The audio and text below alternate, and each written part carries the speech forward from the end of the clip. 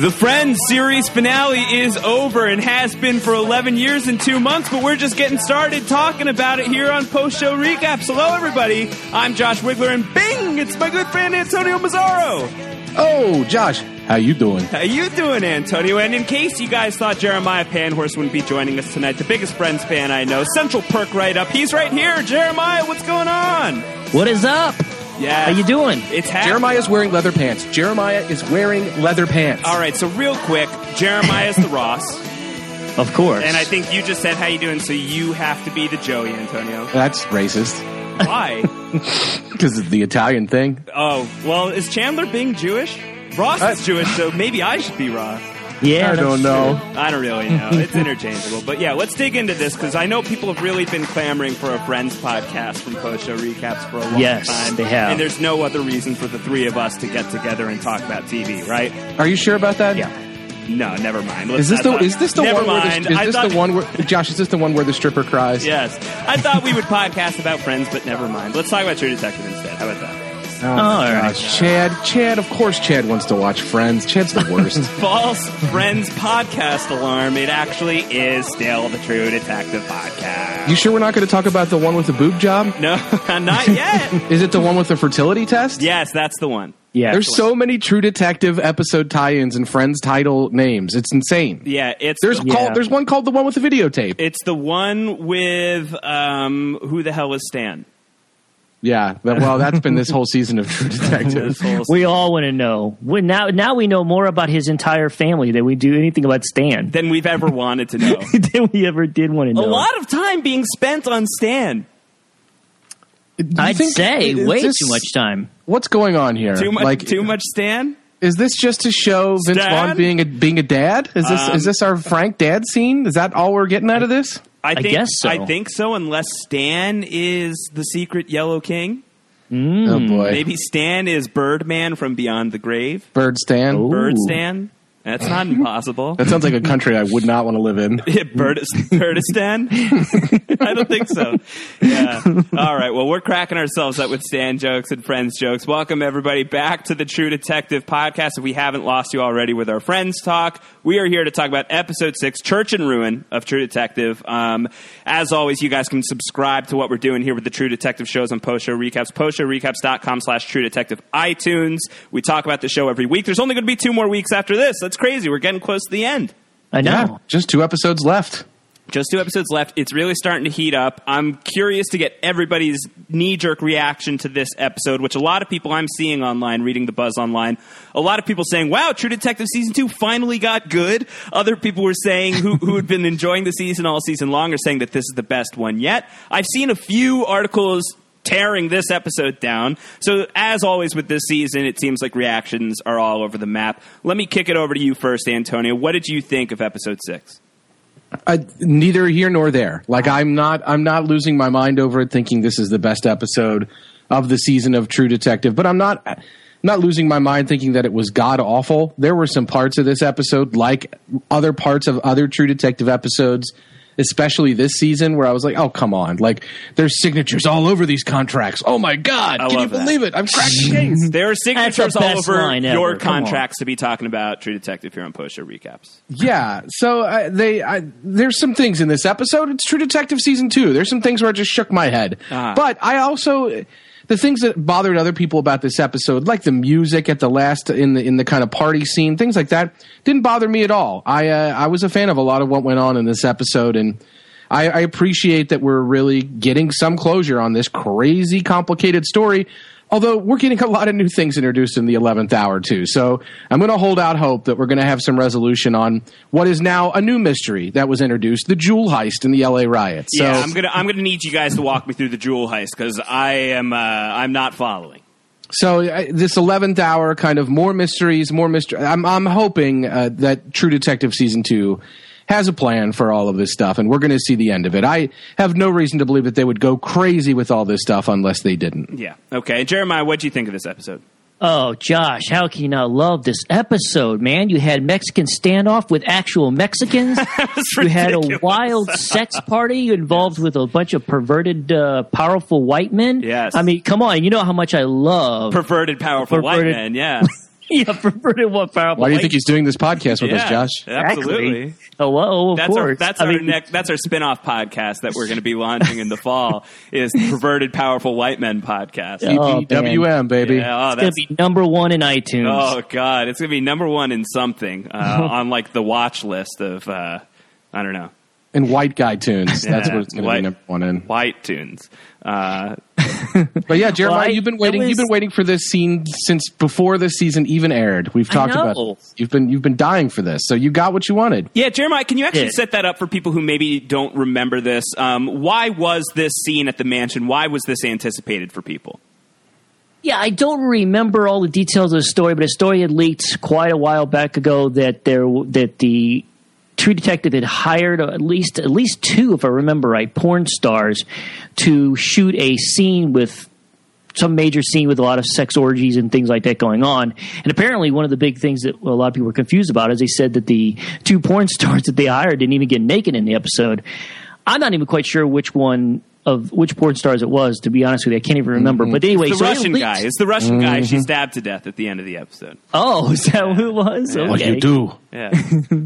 So I don't remember all the details from the story, but it leaked that there was going to be some pretty messed up sex scenes that was going to take place in this season. So that's what everybody had been waiting for, and we got it, and it was pretty good. You know what's so bad is I know this is going to make me sound like a total pervert. Oh God, it's too late for that. Yep, we're already there. Pump the brakes, brother.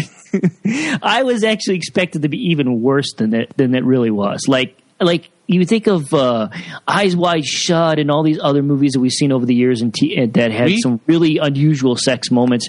I was expecting something even worse than that. I don't know what I thought for sure was going to happen, but I just thought it was going to be just like so out there disgusting. And this, I was like, okay, it was good, but I mean, it wasn't, crazy or anything, And I mean, I had, personally, I have been complaining for a while now that we haven't seen enough nudity this season, and they definitely got that. They nailed that in this episode for sure. Well, something got nailed. A few things got nailed.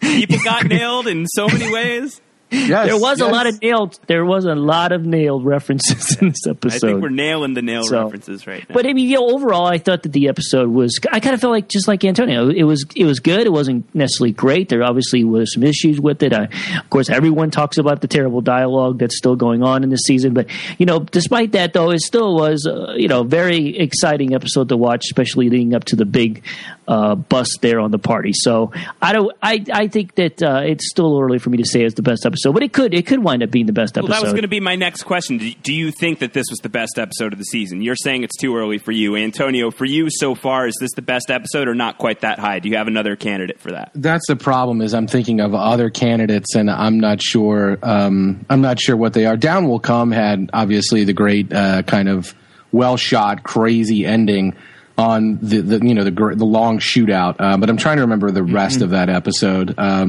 I don't know. This was a very good episode.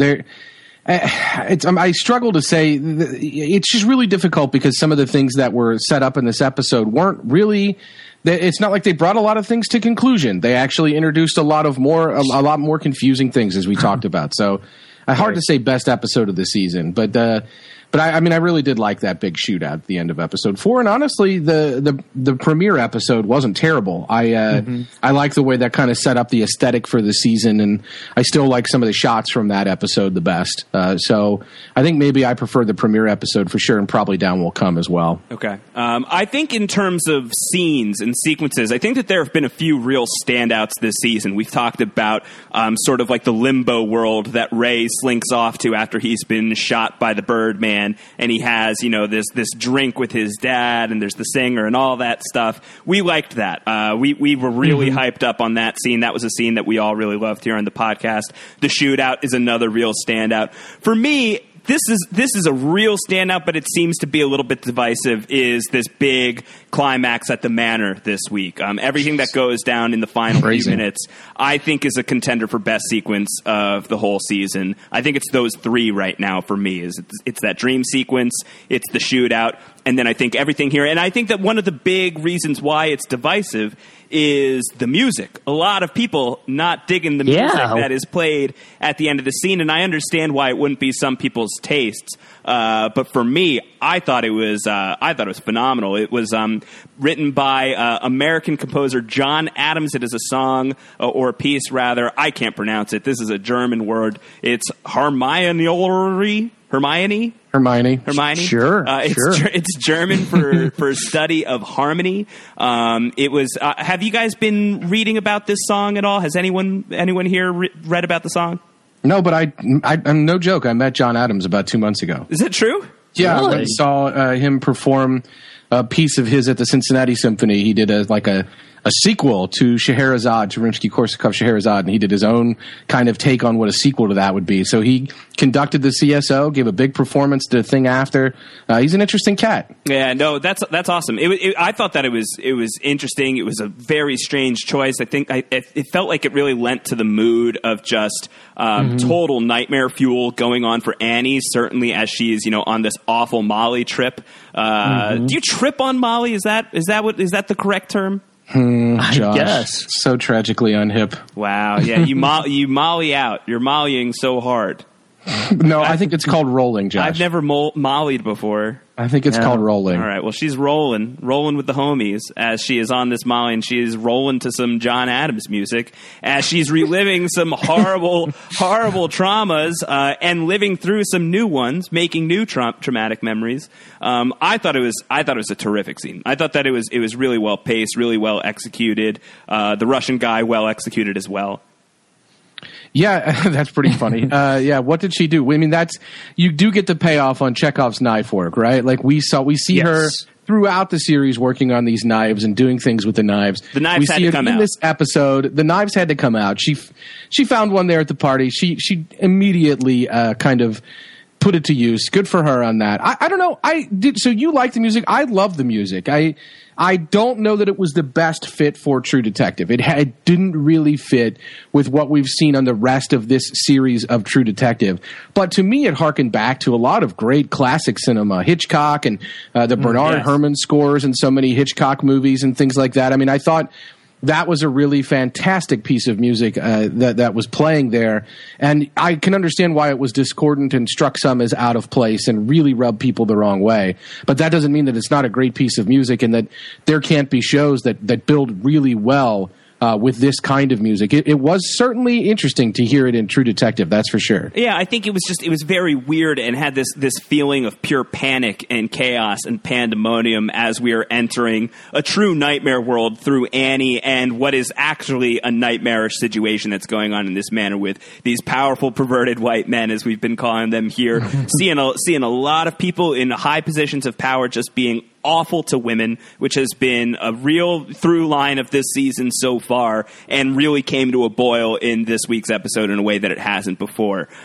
Seeing it as not only something that's presently happening and something that's probably going to continue to happen unless our guys can do something about it, but something that happened to Annie and finally pulling the curtain back on a lot of the danger and a lot of the trauma and all the awfulness that she has been through. And I think it was a very confusing musical choice that worked really well for me for kind of just the pure sadness and sorrow and awfulness and decay and all of these terrible feelings that you're supposed to be feeling in this moment in time. I think it was just a really kind of powerful contrast. And the song itself is worth digging into a little bit. It's based on the legend of the Fisher King. Do you guys know the legend of the Fisher King? That's not the Yellow King, right? It's not the Yellow King. Although the Fisher King may be yellow as well. He could be. He could be. I was not super familiar with the Fisher King. No, I'm not familiar. Isn't the Fisher King kind of involved with the Holy Grail or whatever? Yes. Isn't he the knight that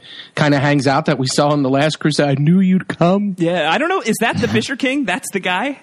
Oh, I don't know. I think he's like the last knight who's keeping the Grail. Maybe I'm wrong. I might be crazy. I think about you might that. be right. So this is new to me. This is not something that I'm deeply familiar with. But I went down the Reddit rabbit hole today with the Fisher King, stemming from this Hope you song. wore protection. Yes, which is called. This is the second movement in the composition that we were listening to in the episode. It's called the Anfortas Wound, and it is based on the Fisher King, the legend of the Fisher King, which is The Fisher King, or the Wounded King, this is from Wikipedia, is the last in a long line charged with keeping the Holy Grail. Versions of his story vary widely, but he is always wounded in the legs or groin and incapable of moving on his own. In the Fisher King legends, he becomes impotent and unable to perform his task himself, and he also becomes unable to father or support a next generation to carry on after his death. His kingdom suffers as he does, his impotence affecting the fertility of the land and reducing it to a barren wasteland.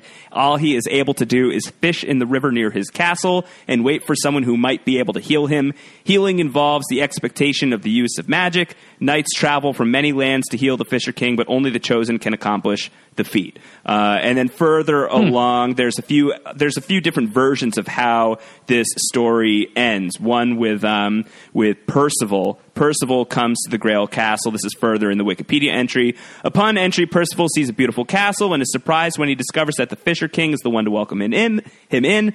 After entering, Percival is given a sword by the Fisher King and then celebrates Percival's arrival with a huge feast. During the feast, at the beginning of every course, a procession containing a candelabra, a bleeding lance, and a grail are all brought through the dining hall. Percival watches the objects go by and fails to ask the Fisher King about each procession.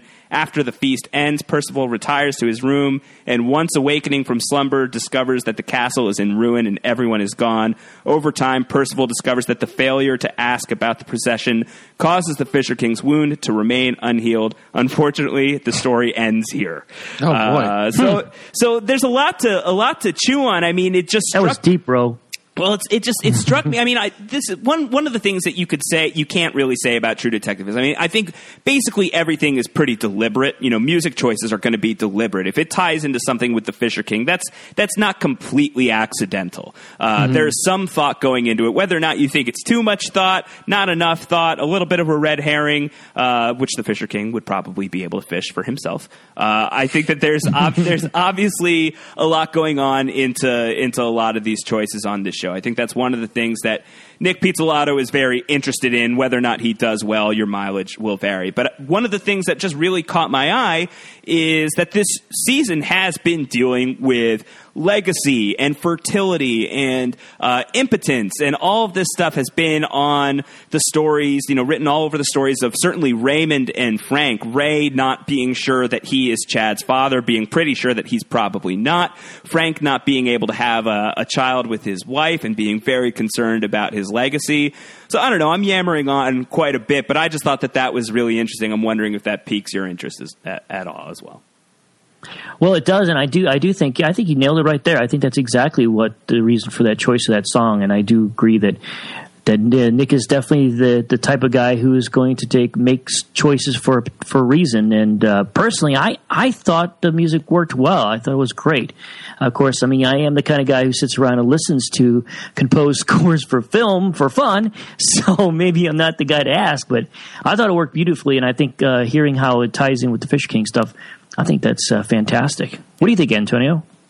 Well, I mean, John Adams, it's funny because I know for a fact kind of he is very inspired by literature, and he's inspired to take existing works of art and interpret them into his own medium.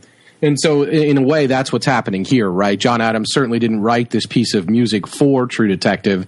Pizzolatto probably knew the piece of music and maybe was inspired. It's a 1985 composition. Right. So maybe he was inspired by it and thought this would be a very interesting thing to weave into a story, or I don't know. And being influenced by the Fisher King and the story when writing it, it comes out in the music. I think that there's some very interesting elements of that. One of the things that John Adams is known for is that he took some Emily Dickinson poems and made music kind of out of them. And Scheherazade, of course, is an interpretation of the 1001 Nights of Scheherazade. So there's all of this kind of like, works can interpret or inspire, I should say, other works. And so I like that. I like that aspect of that with Pizzolatto. I like that there's a kind of, because there were all these allegations of plagiarism in season one.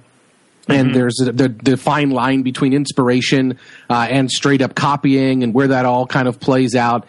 And so I think it's really kind of an interesting meta thing to look at. And yeah, you're right, Josh. True Detective, nothing's in there on accident. Things are obviously put in there to be red herrings or to inspire the kind of discussions that goes on, more so than just about any show currently on television. I feel like this show's currency is that. That's what the show trades in. That's what the show is kind of amped up on doing. And I'm not sure. We'll see if the audience at the end of the season feels okay about that, because there's so much talk of these symbols in the background of scenes, and we talked about this throughout. You're getting Pizzolatto, you're getting True Detective, you're going down those wormholes. Is this another example of that? Probably, but that doesn't mean that it ultimately also doesn't have a positive impact on the end product of the show. Yeah.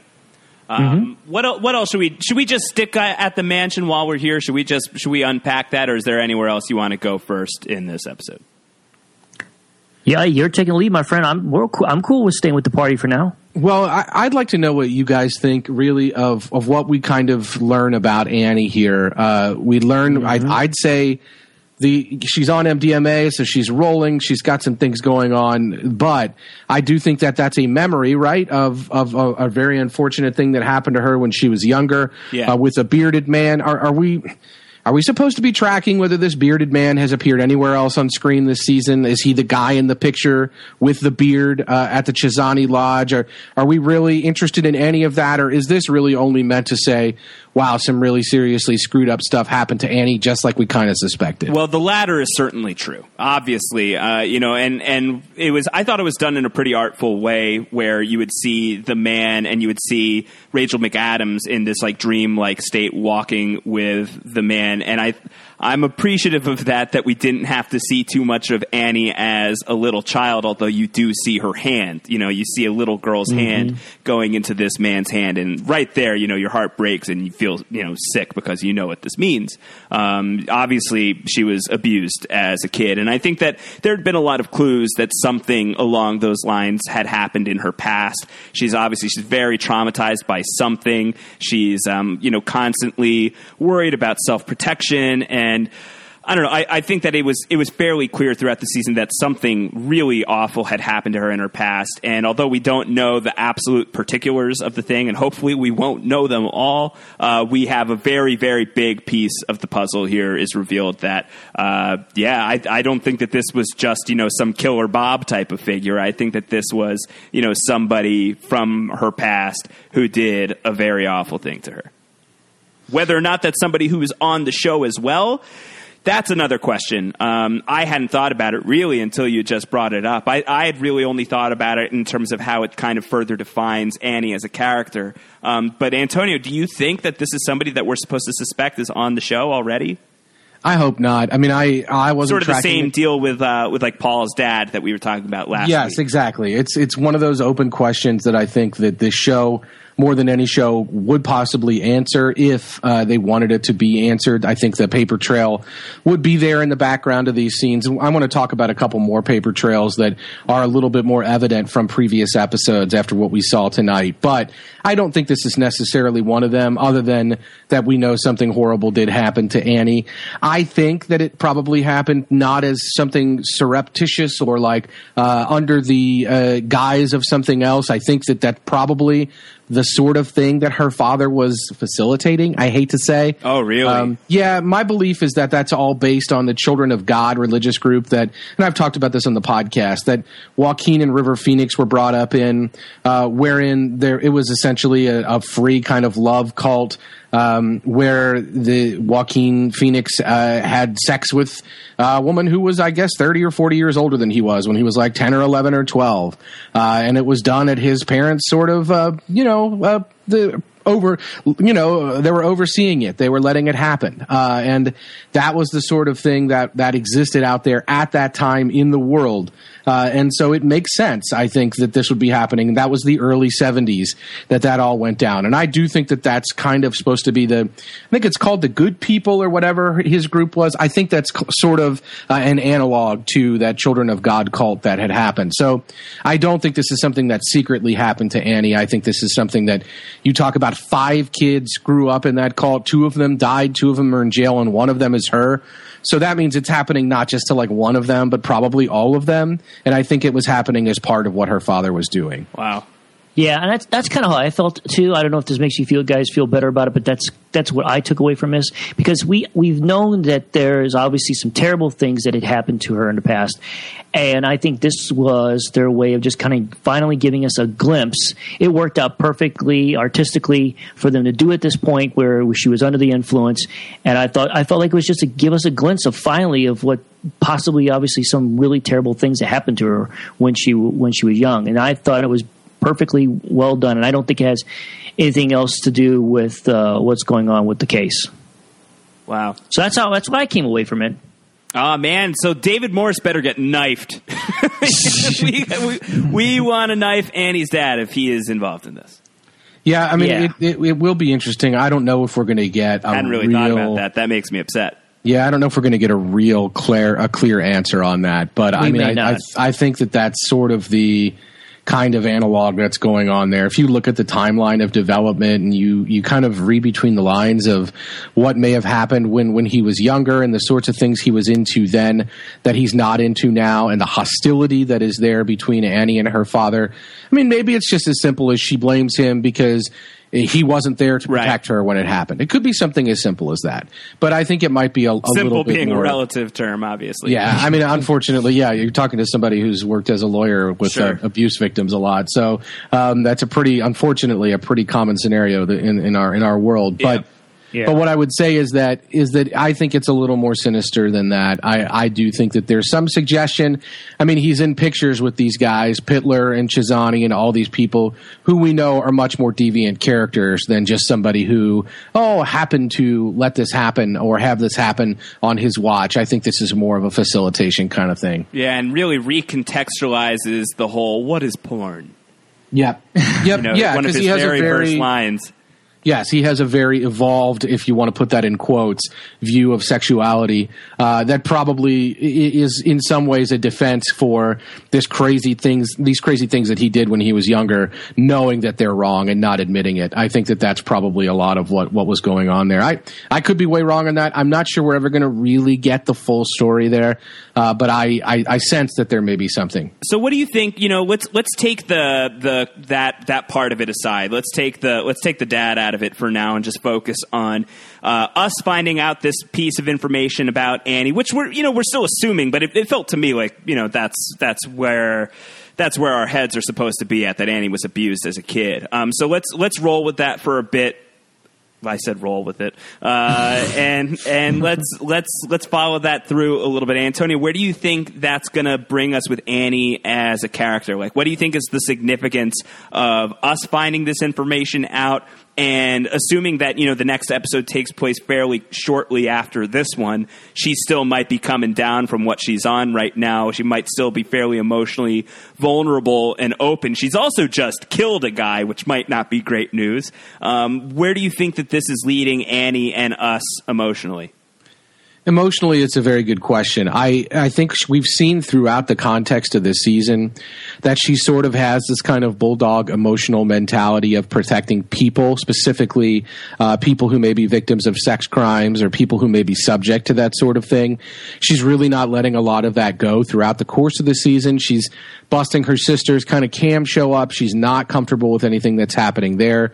She's starting to feel increasingly ever more uncomfortable with everything that's going on with these parties, the missing woman that she was looking for, the crime that happens at the beginning of this episode, or at least that she's investigating at the beginning of this episode with the cabin that she doesn't really want to let go. She's already the kind of person who I think by virtue of what she experienced when she was younger carries this with her. And the one thing I'm interested in, I don't know about emotionally, but narratively, she went to that party as her sister. Her sister, she and the woman who she took away, her missing person, her name is Vera. That they're the only people. The woman who's been missing since the beginning of the series, too. Yes, yeah. They're the only people that are missing from that party. So I think it's going to become quickly evident that it's Athena Bezarides who maybe is on the run here, where that. Is that going to blow back to the actual Athena? She's been living a pretty damn good life. She seems to be on the upswing. So narratively, I'm a little worried for Athena. I was too, and I think that's one of the things that I took away was thinking, oh man, the fallout from this is going to be really bad for her sister. Oh no. Yeah, we had the same question from Jason Burning on post-show recaps on our show page, and he said, do you think she might end up dead or in trouble? Was her name used to get into the party? The guards are going to round up everybody at the party, figure out what happened, and they have her purse with who knows what in it. And also Athena Bezarides, not a common name. So, yeah, I don't know. There's like 1,000 Athena Bezarides out there in California, in Northern California. It's fine. Probably. It's such a common name that when it was mentioned to Pittler, he was like, Bezarides? Yeah. What? Yeah. Totally. Are you one of the only 4 Bezarides that exist in the world? Okay, let's talk to you about that. Hey, listen, as a Wiggler, I can relate. Not a lot of us. There are dozens of us. There are dozens. Dozens. Yeah, but I'm a little worried when you say that Annie is rolling and she's a little bit kind of hazy and a little screwed up. I think that that's all true, and there may not be time for her to get to Athena. Yeah, there may not be time. So that could be real bad. Jeremiah, do you think that that's something that would happen quick for Athena? Is this something that these perverted, rich, and powerful white men are going to act on really fast? Do you think that Athena is in like immediate danger? I would say she's in immediate danger as to what I would think, because these guys are not going to waste any time. They want to get to I'm sure they're going to want to get to this bottom of this quickly and shut up whoever it is. And I think if something goes bad for her, it's going to happen really, really early on in this first episode. Think about who will be doing that. It's Blake. It's the redheaded henchman of Frank, who was running that party, who kind of accosts Annie when she's getting on the bus and says, "Oh, you're freelance, huh? You're older than you represented, but you've got something." He remembers her, and that's him. That's a guy we already know what he's like. So I think to expect a response is a pretty fair thing to expect based on what we know. Yeah, and I'm wondering what that looks like. Is it as straightforward as these guys are going to kill Athena out of retaliation, or is it almost worse that they could torture her, they could abduct her, they could use her as a bargaining chip for our true detectives who have all of the contracts with signatures that implicate all of these high-powered men that I would assume we're going to find out the identities of some of these people definitively next week. At least for one, Masuka from Dexter was at the party, so there's definitely people that we recognize. He's running for governor now, right? That guy. Yeah, he's running for governor with a new war chest and all these things. Right. He's a real sneaky guy. So, the question is, it's really opening up of less of like which one of these people killed Casper and more like how many of these people are involved and how high up does it go. These are people who could be, even if they weren't involved in the Casper killing itself, these are people who are deeply entrenched in this dangerous thing that our people are investigating, and could they use Athena as a bargaining chip to get some of that information back? Sure. I'm fanficking pretty hard right now. No, but I mean, I think that's right. I think there are those kind of hints in the story that this whole thing, there's some kind of secretive blackmail, working people over for evidence, torture. We've seen scenes of it. We saw scenes of it this week with Vince Vaughn nailing someone. And we just know that that's sort of the bigger story that's in play with Casper, is that he probably was blackmailing people and he probably did have evidence against others. And so it stands to reason that Athena may be used in the same fashion. It could absolutely happen. Regardless, I don't think anything good comes of this, and I hopefully Annie will get to her first, and that'll be the end of it. But I don't think that will be the case. Yeah.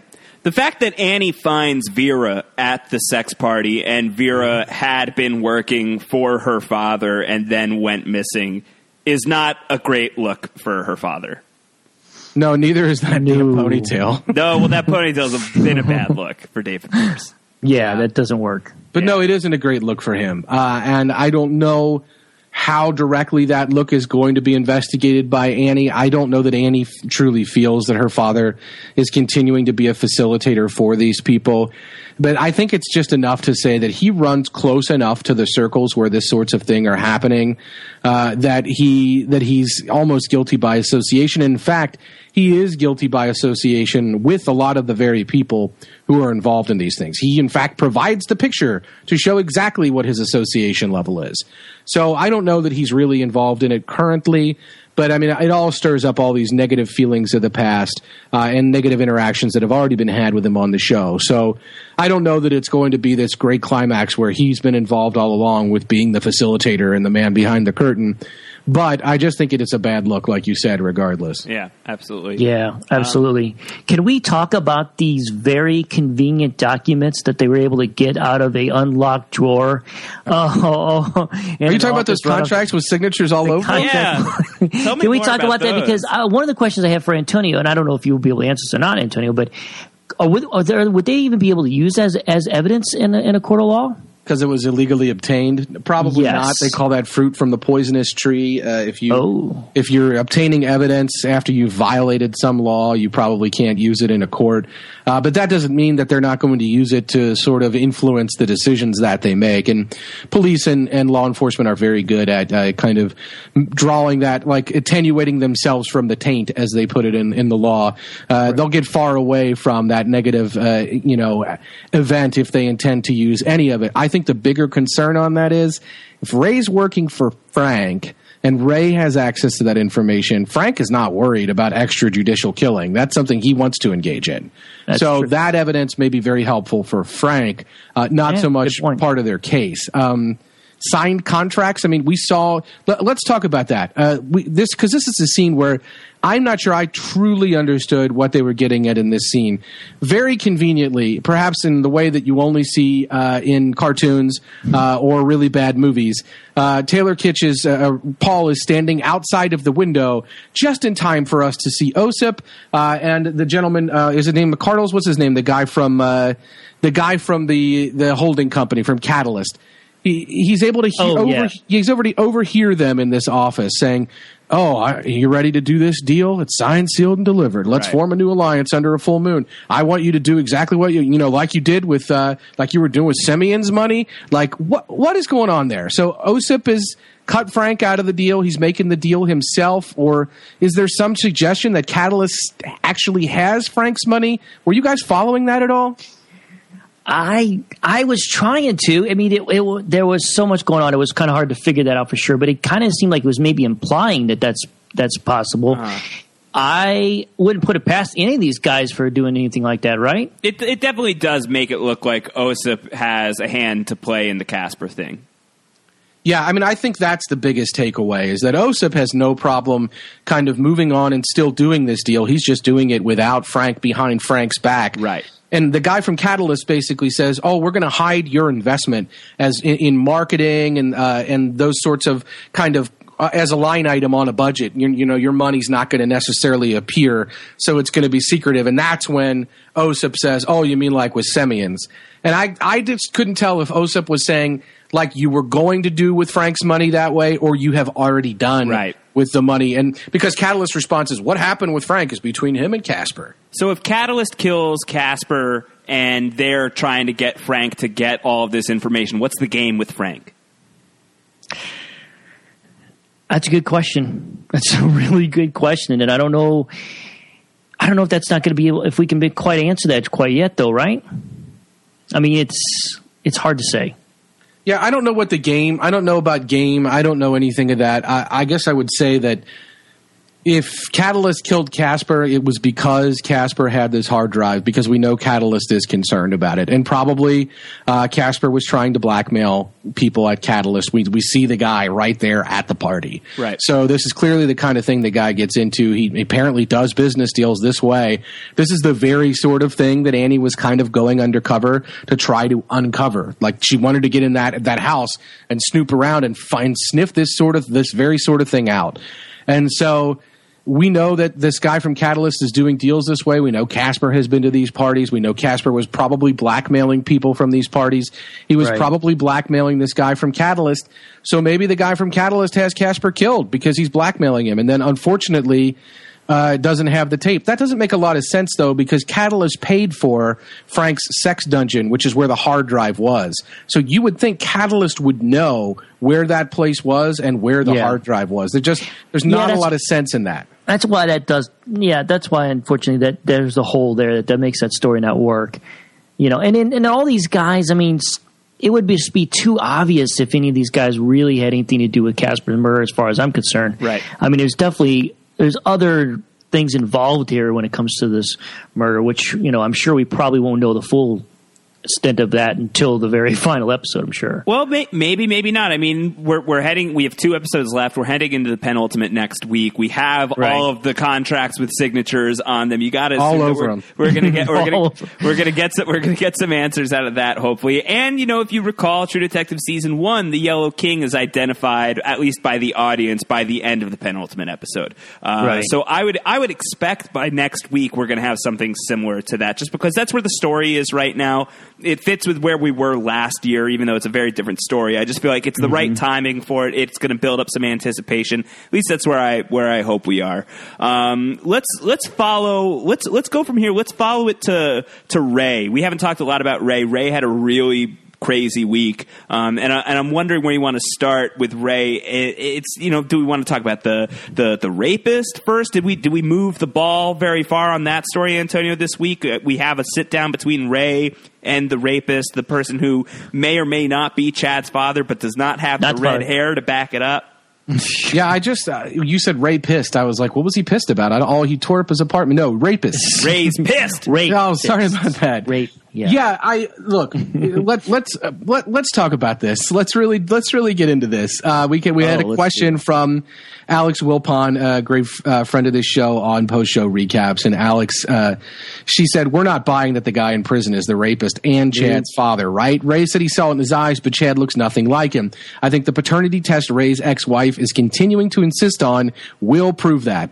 I also don't think there's any viable option besides Blake at this point. Blake being the redheaded henchman of Frank. Right. So I think I'm really on team Ray is Chad's father at this point. Wow. That's where I want to plant a flag. I think Ray is Chad's father. Wouldn't that be great? Yeah. After all of it, after it's all said and done, Ray is going to end up being Chad's dad. I really think that's what's going to happen here. Wow. So somewhere earlier in his line, he's got the recessive ginger gene. Yeah, just the gin genes. There you go. I could totally go for that, Antonio. I like that, actually. I think that would work pretty well. I think that it actually draws a little bit of a bow on this whole I'm your father, I'm your father, I'm your father.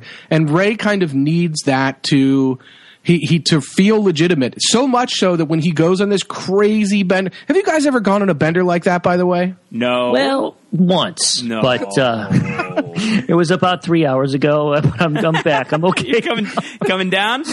Just coming down. Bring it down, Panhorse. If you did lines of coke that fat, dude, I don't think I'd talk to you for like a week. Dude. You would be like a wolf man. You'd be tearing down the woods. No, and I know there was a lot of people might be tearing you down, according to the prophecy. There was a lot of people jokes made about that, because let's be honest, you're right. He would be so messed up after all that. Oh my gosh, he's crazy. Isn't Colin Farrell? Isn't he known for like destroying a hotel room? Didn't that happen or something? Isn't that Kiefer Sutherland?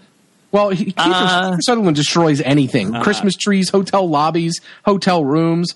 But no, I thought Colin Farrell is known for like some kind of destruction. He's got some stories. Incident. That guy's got some stories. So there have been some people questioning like the way that the bender was portrayed and it wasn't realistic. You know what? Ask freaking Colin Farrell. I'm sure he could tell you. I'm sure he could tell you a thing or two. I thought that was. He was not acting in that scene. No, I thought that stuff was great. I thought that was an incredible. And seriously, that's what happens when you watch a lot of Friends. You wind up going on a bender like that, right? Yeah, the one where Chandler had the bender. Yeah. But why break models? Yeah. Yeah, the models. That was very sad. But why male models? Yeah. Well, that would be, listen, if Antonio, if you're right, and if Ray is the father, Ray, you are the father. If he is the dad, and we put the Giles theme song music to him dancing around learning that he's the father, he's going to feel like a real asshole for A, destroying the models, and B, for saying, I promise to never see him again. Hold up. Now, remember, the models represent death and killing. Oh. So that's why he destroyed the models. Metaphor. Isn't that what his son said? Isn't that what Chad said? Yeah, that's something about making the model, and he goes, those things represent killing people. So he's crushing death underfoot. Yes. Wow, Ray Velcoro is going to be at the top of the heap of bodies at the end of this thing. You make a good point, though, Josh. If the news comes out that he is actually the real father, he's going to really regret making that deal with his ex-wife. I messed up. I screwed up. Take it back. Can I take that back? Reset button. I didn't really mean that. Well, and it may not matter ultimately if he dies. Like, what would be the ultimate irony or the kind of crazy sort of let's put a button on this character arc is, let's say that he does die in some great shootout at the end of the near the end of the final episode. But then his wife has the paternity test, has already had it before he dies anyway. The results come in, and we find out what Ray never learned while he was alive, right? Which is that he actually was Chad's father, right? Like, I think that really playing out. Oh, and that would that would really play into the whole red herring thing. It's a true red herring on the show that this kid has red hair. Red HAIR. Yeah, it's a red herring, and Blade has red hair. It doesn't even matter. I could see it, and I think that the other piece of it too is it would have sort of a cosmic similarity with the ending of the first season of the show. With there being, McConaughey's character, again, spoiler alert if you didn't see the first season, McConaughey's character, Rust, at the end of the thing, who's been, so cynical and all of this stuff and, nihilistic and everything. And at the end, he looks into the void and the void looks back at him and he's a bit of a believer at the end of the thing. This feels like a close cousin to that, this kind of ending for Velcoro, dead or alive, but having the faith that, this is his son, blood or not, it is his son. And having that be paid off with it actually is his son the whole time kind of feels similar to the types of ideas that we've seen Pizzolatto be interested in the past. Sure.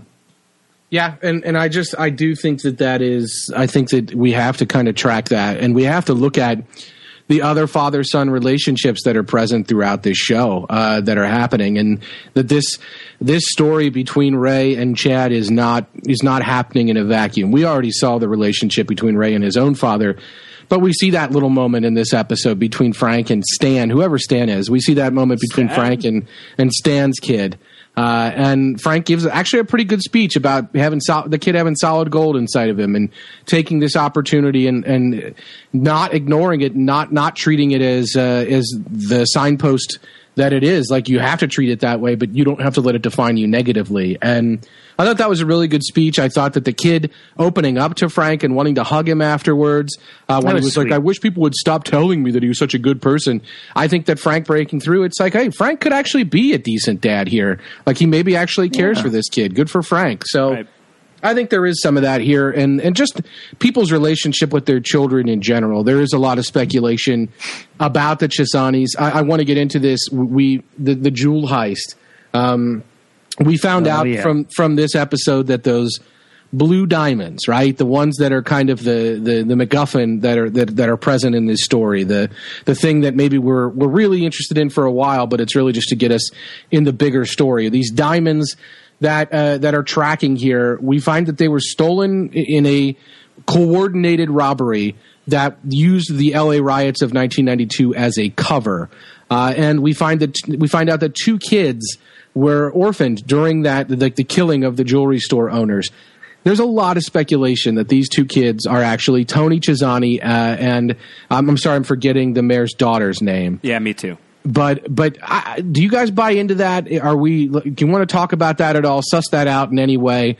Is that something that you think the show is tipping us off to? We got a few looks at that picture of those kids. Right. Yeah. No, I've been reading theories about that today. That's a popular theory online on Reddit in the day or two after the episode has been airing, and I think that it connects with the idea that the people who pulled off the heist were LAPD cops who left the LAPD and went to Vinci afterwards. People like Burris and even W. Earl Brown's character Teague Dixon. That those were the people who pulled off the heist. That's something that I've been seeing. In Ray's conversation with his father actually says that that's what happened with Burris specifically, as well as the chief, that they'd left the LA police force and joined the Vinci police force at the time of the riots. Right. So it really does time out. And it was like, why did they leave? And he said, because they were freaking smart.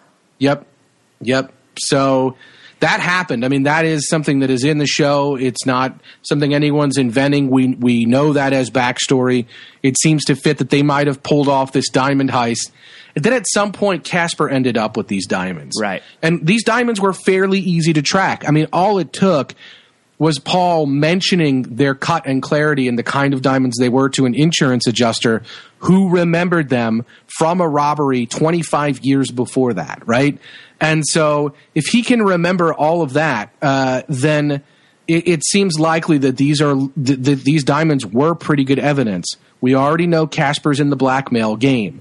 So maybe Casper was killed not because of the greater kind of blackmail videotape he was making, but maybe because of this original sin, the original sin that put these people in Vinci. Maybe the mayor did adopt these kids. I don't know. Like, maybe that's why he's drunk all the time, because he feels so terrible about everything that happened. I have no idea if that's the case, and I don't know if Burris then and the chief have engaged in these murders and the cover-up of the murders to try to cover up this particular crime that happened all these many years ago, where these two people, innocent people, were shot. Yeah. And these diamonds would take them down.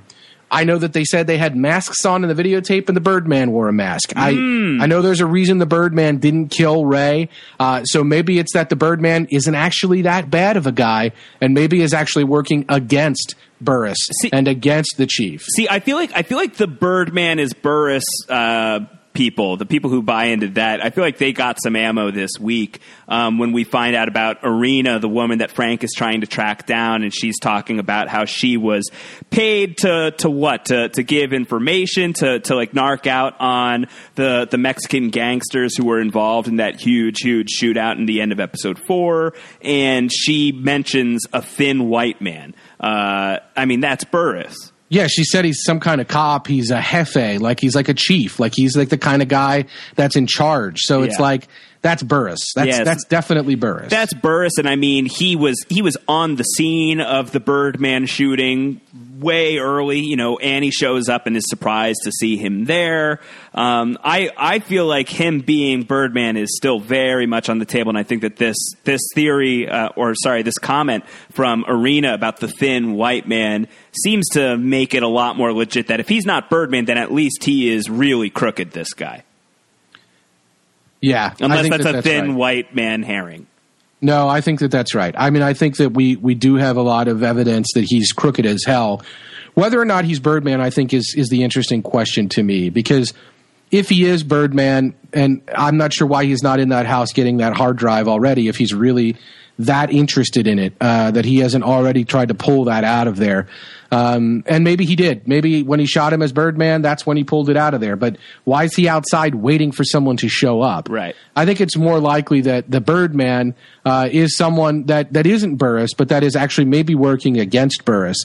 And I want to extrapolate this just a little to say, if the two kids, whose names I think in the show were given as Leonard and Laura, if those kids who watched their parents get killed and all of that end up being Mayor Cesani's son and daughter, then I think you could conceive of a story wherein they're actually working against Burris. They're not on the same side as Burris. That Burris is, when they found out that Burris or Casper had information about who actually killed their mom, that's when Casper got killed. Right. And that is entirely possible. And if that's the case, then Burris is actually trying to cover up that original crime still. He's not on the same side as those guys.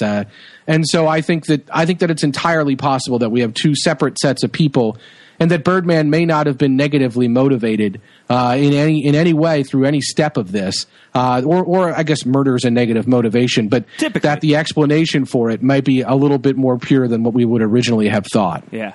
Well, I think that thematically, the kids that were in this jewel heist ending up being the kids that Cesani adopts. If they end up being the Cesani kids, I think that that's a really strong connection to this theme of legacy that's been built throughout the whole show. This idea of adoption and taking on someone else's sins, as Frank put it at an earlier point in the season. I think that would connect to that very, very strongly, and I think that certainly reinforces the thematic potential of this being the development that we're going in. Yeah, and we know those kids we know that the Cesani kids knew their mother, who allegedly committed suicide, but I'm not sure that unless they remember the moment they were born, I'm not sure that they absolutely know or remember. How old did those kids look in the picture?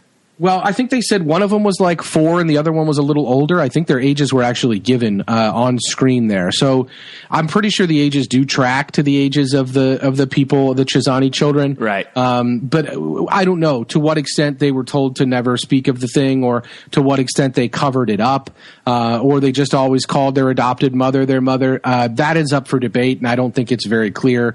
And that's a part of this theory that makes it a little murkier.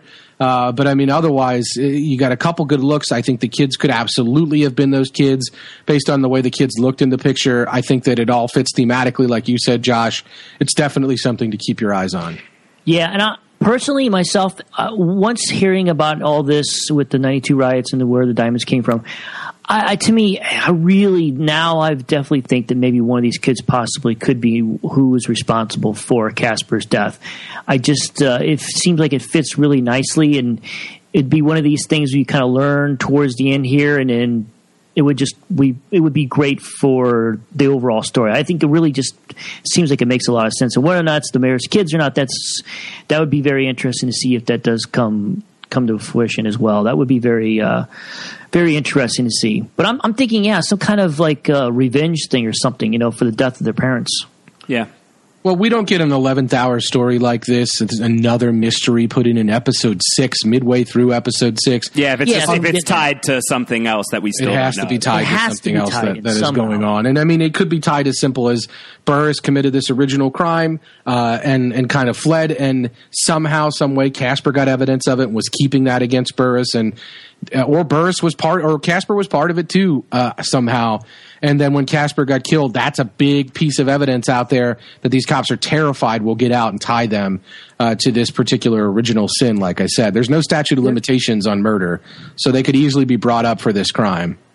There's one thing that bothers me about the whole thing, and maybe you guys can help me see where your head starts on this. The two things that bother me: one, then why was Stan killed? And two, why were they killed in the manner they were killed? Right. I guess my follow-up question... Those are the two things that bother me. My follow-up question to that would be, who is Stan? Yes. And who the hell is Stan? Yeah. You know me way too well. Well, I'm thinking the same thing. Thinking the same thing. And I think that's a good question, Jeremiah. I had that exact question too, actually. Okay. I don't know if we know why Stan was killed, and I don't know if... We got some information this episode, right? We find out from Frank's visit to Stan's widow that Blake had come around after Stan was murdered and was asking a whole lot of questions. Right. And I think that can't go unobserved. That happened. Yeah. Blake is probably involved with a lot of what's happening here, and he's trying to cover that up. Is he an undercover cop, and he's working with Burris and Dixon? Maybe the three of them were together working on this. You mean Stan? Doing whatever. Maybe they were involved. Maybe all of them were involved in the 92 riots, and they're the guys trying to really keep this thing undercover. And Blake is also involved in this. Maybe he's an undercover guy or something. Yeah, it's possible. I think we will find out. I think we will find out. Ultimately, I do think we will find out why Stan, like why did it happen? And I think that's something that we will ultimately. I don't think all this Stan stuff has been for naught. I think we're going to get some kind of resolution. Resolution. I said loosh. Yes, you know that word. Unreal. I've heard that word before. Congratulations, by the way, Antonio, for putting that right in like that. That's perfect. Good for you. But yeah, I don't know. I don't know what's going on, but I think I think there's a possibility that Stan is sort of underground connected to what was going on. Maybe he and Blake were running something behind Frank's back, and that it did involve the cops. We do have this kind of weird thing hanging out there where somebody was asking Chizani if they could run the poker room. That's way back in episode 2 or 3 where that's brought up, and it was an outside interest is all we really know. So maybe that was somebody from underneath Frank trying to kind of cut his legs out from under him. Maybe that was Blake or Stan or someone like that, and the mayor was using that against Frank. I don't know. Mm-hmm. Let's keep talking about Frank a little bit as we start wrapping up here. Frank gets some new business partners. It's good stuff. He ratifies some alliances in the full moon. Yeah, those contracts have signatures all over them now. They're in bed together. These are not the kind of partners that you want to make, though. So who are these people? Who are these people that Frank is now in bed with? These are the guys that showed up at the bar. I believe that was last episode, right? Yes. 2 episodes ago. And so how are they involved in this? They used to deal drugs out of the club that Frank took over. And when Frank took it back, he said, "I don't need you anymore. Like I'm gonna make the money on this club. Sorry, I know you had an arrangement with the previous owner, but I'm the guy now, and I don't need you." Right. And they sort of walked out angry, and we thought, well, that's bad. That's definitely going to come back to haunt Frank one way, shape, or form. And so in this episode, Frank shakes down this guy who maybe has information about where this woman is. Frank is sort of, I mean, we've got 2 investigative squads here looking for the same woman, actually, trying to figure out who put her up to pawning the merchandise off and what her connection to the crime was, to try to unravel whether the Lido Amarillo murder kind of story, that is the official story of who killed Casper, is legit or not. So she's the loose end. She's the kind of person who has connections to that, who pawned some of the stuff that led the cops back to Amarillo. Right. And Vince Vaughn, Frank knows about her through Ray. He's trying to work the angles on that. He finds a guy. He nails him. The guy gives him the information about where he might be able to find the girl. He goes to that spot to find the girl, and he finds these guys who he's already had the interaction with about drugs at the club. And then a loose deal is struck wherein he said, "Hey, you know what? Let me talk to her. If you can put me in touch with her, then I will let you deal drugs in the club, and we'll do, we'll review the deal later, but we've got all these conditions."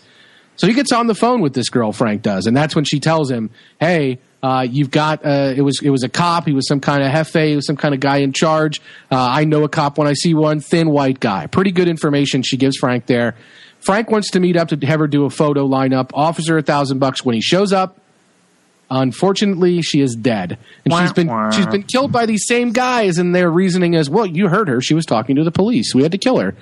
And it's like, man, that is, I don't know. So then Frank's in this bad situation now, where he's in bed with these guys, and he can't even negotiate for a year. He can't even negotiate for a year. Yep, he's in signatures all over. Don't you hate when that happens? It's brutal. Man. I mean, I don't think that truly matters for Frank. It's just a way of putting him in a bad spot and showing that his sort of out of control business dealings are putting him in some really difficult positions where he literally walks into a murder scene in this case. Right. And this is not good. This is not where the Frank at the beginning of the series when we met him wanted to end up at all. No, absolutely not. And the whole thing really reminded me of a drug deal that went bad for me a few years ago, and it was a very similar situation. Whoa. Hate when that happens. Really? Did this happen? You really got to think these things through before you speak, because they come back and bite you. You're still here talking to us, Jeremiah. Wow. Well, we are learning so much. I was able to work Jeremiah. it out, my friend. Wow. Don't you worry about it. Oh my God. Oh dear. Oh, Josh, I think we're accessories after the fact. As your lawyer, I advise you not to say anything else. Be quiet from here out. Do we have to cut the podcast? Do we have to stop? I don't know. We'll edit this part out. Yeah, we'll edit this part out. We Definitely. For your sake, Jeremiah, as much I appreciate that. As really, much guys, as for ours. So Antonio, you think that these guys, they're not going to be connected to the central mystery at all, so much as they are kind of instruments of destruction for Frank as Frank is starting to move back into gangster territory. Yeah, I think that's I think that's all it really is. And I think that it seemed in this episode to me like Frank was he was going to put a circle right around Burris's head. Yeah. And we were going to get the answer to that. And then these guys walk in and kill her. And that's kind of what their whole reasoning and force and presence in this episode is probably there to justify. Yeah, and I also think probably there to just, that move is just a power move, obviously. It's just look what we can do. Yep. Josh, I'm going to help you out, buddy. The whole reason why we get to see these guys are involved is only so we could have the Mexican standoff line. That's it. That's probably it. Right? It's the whole reason why Nick put it in there.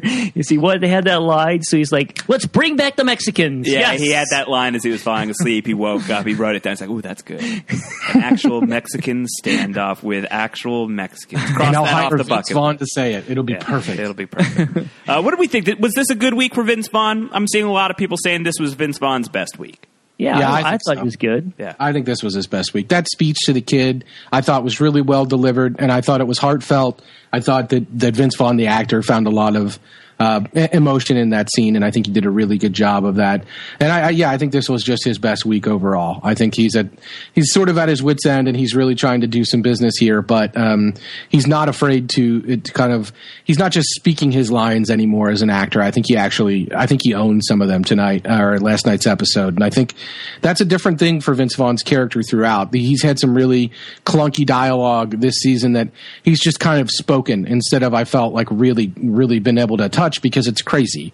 And I think last night he really crossed the line into a good place with what he did. He crossed the line. We didn't even really talk about the scene. First scene? Yeah, the first scene. I mean, I guess let's start ending this thing where the episode itself began. Is the Ray versus Frank standoff, and there was just this great moment in that standoff where they both have the gun on each other under the table. Now it's pretty clear that they both know that there's the gun underneath the table, and Frank says, "I'm going to lift my hand up now. Don't you dare fucking shoot me, Raymond."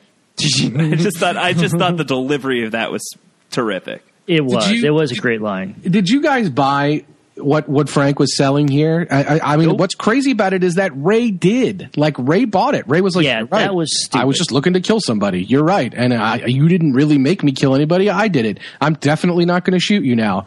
But I mean, are you guys on Team Frank didn't know, or was this a big convoluted lie? That seems so hard to believe. And that not only Frank doesn't know, but doesn't even know who gave him the information. That seems way too shady to me.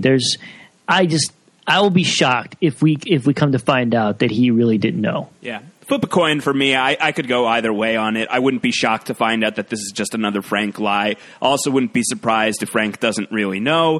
Frank has, kind of come out of his shell here a little bit to be a guy that doesn't have the firmest grasp on what's going on and doesn't have full control over his life and the world that he's created. So it wouldn't astonish me to find out that he doesn't know more, that this is the situation as it is. But I also wouldn't be surprised at all that he's just messing with Ray.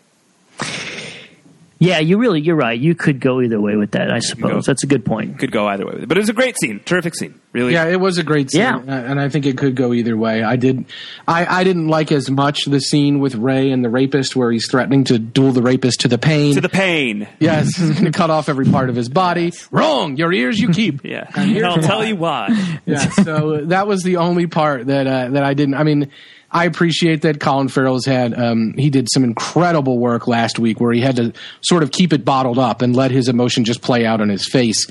This week he was grunting and screaming a lot of these early episode lines, and it didn't play as well for me. So I don't know what to make of that first scene, because I don't know if Ray bought it, and Ray is just kind of like a dog that you can calm down, or what. But I mean, he clearly internalized a lot of it, and then had this horrible interaction with Chad watching Friends, and then really took it out on himself at the end of the day. Yeah. So I don't know.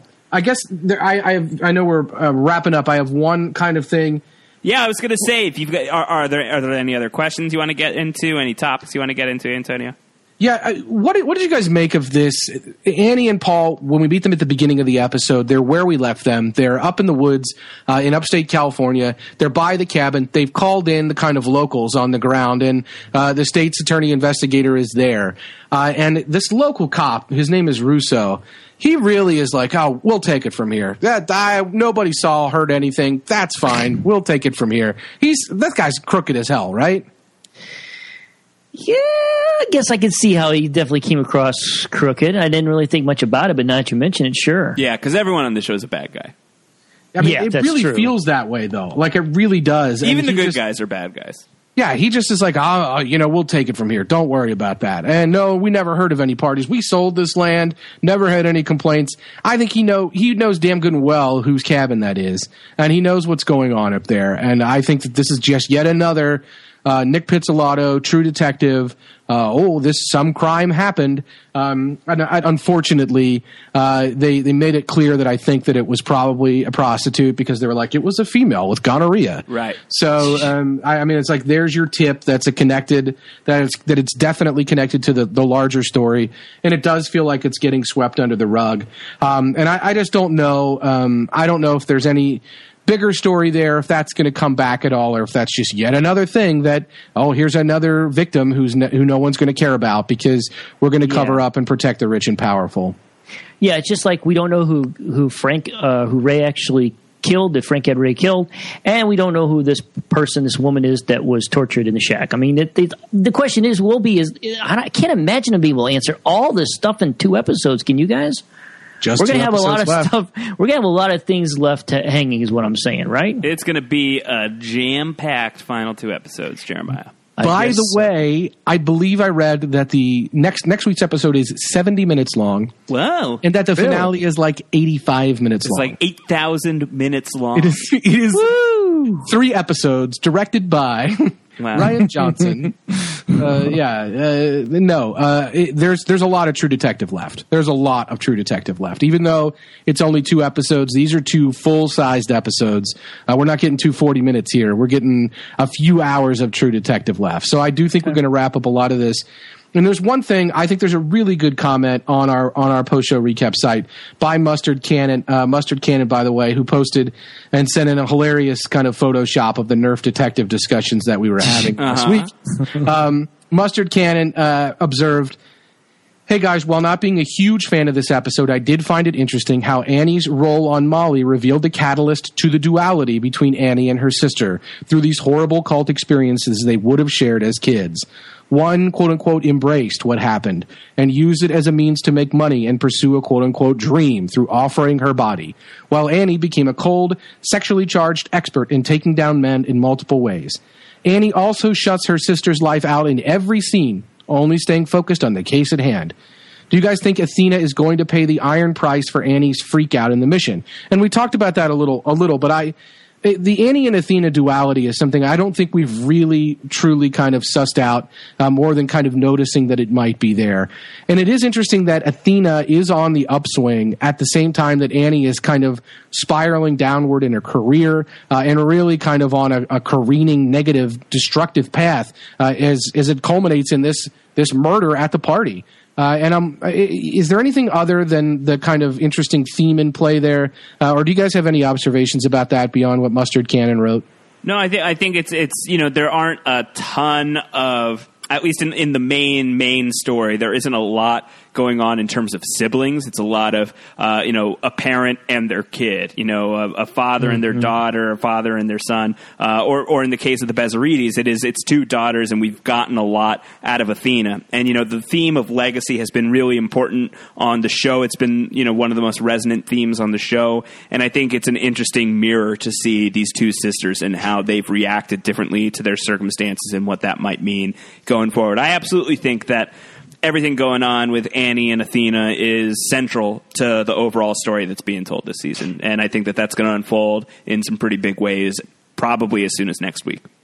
Yeah, and if you think about it, too, Anna's always kind of, to me, felt like she's trying to play the motherly role to Athena, her sister. So you kind of got that aspect in there as well. At least it always felt that way. She seems like she's always trying to tell her what to do and how to live her life. Yeah, I think that's been on the show. I don't know if it's been outright said, like, you've been like a mom to me, or you're like a daughter to me, or anything like that. But you can tell that there's that dynamic at play for sure. Or maybe it's all just a tie-in to the Friends episode, the one where Chandler can't remember which sister. Is this all just a long con to get to a Friends joke to bring us full circle? Because I appreciate that. I respect it. No, I did want to. I mean, I'm interested to know. I'd love to hear everyone's theories on what Friends episode they were watching. That was, as Alex Wilpon put, the most important question. She said she didn't think it was the one with Chandler's dad, given that Chad seems to be out on Ray. Right. But I mean, there's so many. If you go and you look at the list of Friends episodes, the titles of these Friends episodes, there's so many good ones that really do tie into the True Detective that we've seen this season.